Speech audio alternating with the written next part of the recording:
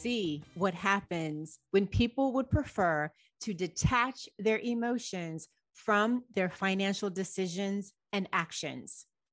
It's not ideal. Hello, hello, hello, and welcome to More Than Money, a podcast where we have nuanced conversations about money, business, and life, where we take the time to explore the intersections of the psychology and emotions of money while respecting the math of it. Because, these are the elements that impact your results, your feelings, and your experiences. I'm your host, Jacquette Timmons, and I am really, really glad you've taken the time to tune in today. About a month ago, I was interviewed by Michelle Fox of CNBC for a piece that ran on their blog, the title of which is 2/3 of investors regret emotional, impulsive investing decisions. Here's how not to be one of them. If you Google CNBC along with my name and the word emotional, it'll pop up and should be at the top of your feed in case you want to check it out. As you might imagine, after 30 plus years in the financial services industry and working with people across the income and wealth spectrums, I've seen a lot. Believe you me. I have had and I continue to have the privilege of sitting alongside folks as they work to manage the different ways in which their emotions influence their behavior, choices, and results. Hence, I have a front row seat to what happens when some people embrace their emotions. Likewise, I see what happens when some people would prefer to detach their emotions from their financial decisions and actions. This matches with the focus of Michelle's piece. She taps into a sentiment I hear expressed, if not in words, then in attitude, and some might even say cultural messaging. It's the idea that the less emotional you are, the more heroic you are. It's as if being non-emotional is somehow a badge of honor. As I mentioned during my conversation with Michelle, it's kind of crazy because we're humans. Thus, we are emotional beings. That means it is futile to try and not to be emotional, especially when it comes to money. I really, truly believe this. And perhaps you gleaned this from episode 99 when I talked about power. I think one of the best ways to harness your financial power is to acknowledge your feelings and use that insight to help you take informed action. In my opinion, and from my observation, it is much better than denying or suppressing your emotions. Because let's face it, life has given you and me enough feedback to confirm that it is not effective, whether it's any, regardless of the area of your life, but especially in the realm of money. It is not effective to try to deny and suppress your emotions.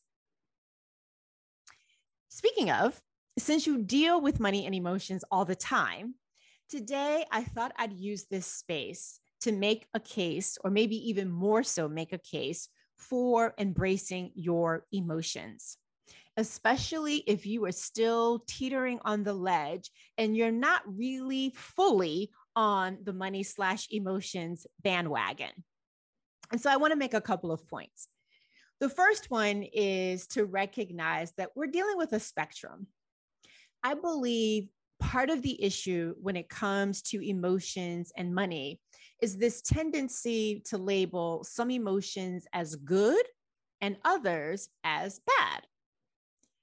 Those labels end up putting a value judgment, though, on how you're feeling. And this value may be misplaced. That's why I prefer to think of emotions as existing within a spectrum.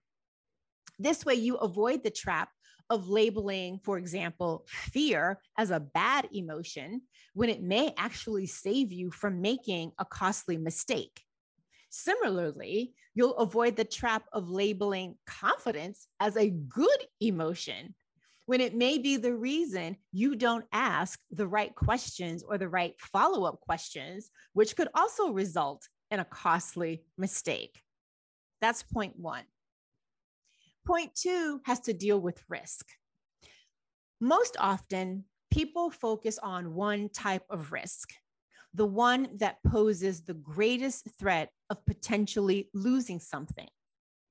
What frequently gets overlooked, though, is opportunity cost, which is another type of risk. So when you acknowledge your emotions, they can actually help you determine which risk you are prioritizing. My third point, do you seek help? Your emotions can play a significant role in whether or not you raise your hand and ask for help. However, from what I've observed, people know when they need help. They get stuck though. They get stuck asking for it because of why they need it. They lean way too much into feeling embarrassed or ashamed about why they need the help and not so much because they need the help. You may need to think about that for a minute. Here's my fourth point. There are a variety of factors that influence your emotions, and dare I be bold enough to say your emotional baggage. We're all carrying some of it. One factor is your upbringing, your family, and your cultural influences. Another, your community, your friends, your peers, your colleagues. Another, your own experiences, including what you would claim as your wins and your lessons. And yet another, messaging from the financial services industry, messaging from the media. And here's the thing, your relationships with each of these factors, your upbringing, your community, your own experiences, and the messaging that you take in, none of that is static. Neither are your emotions associated with these factors, particularly when they overlap with some aspect of your money. I'm not done yet, but I will be out of your ear in just a second.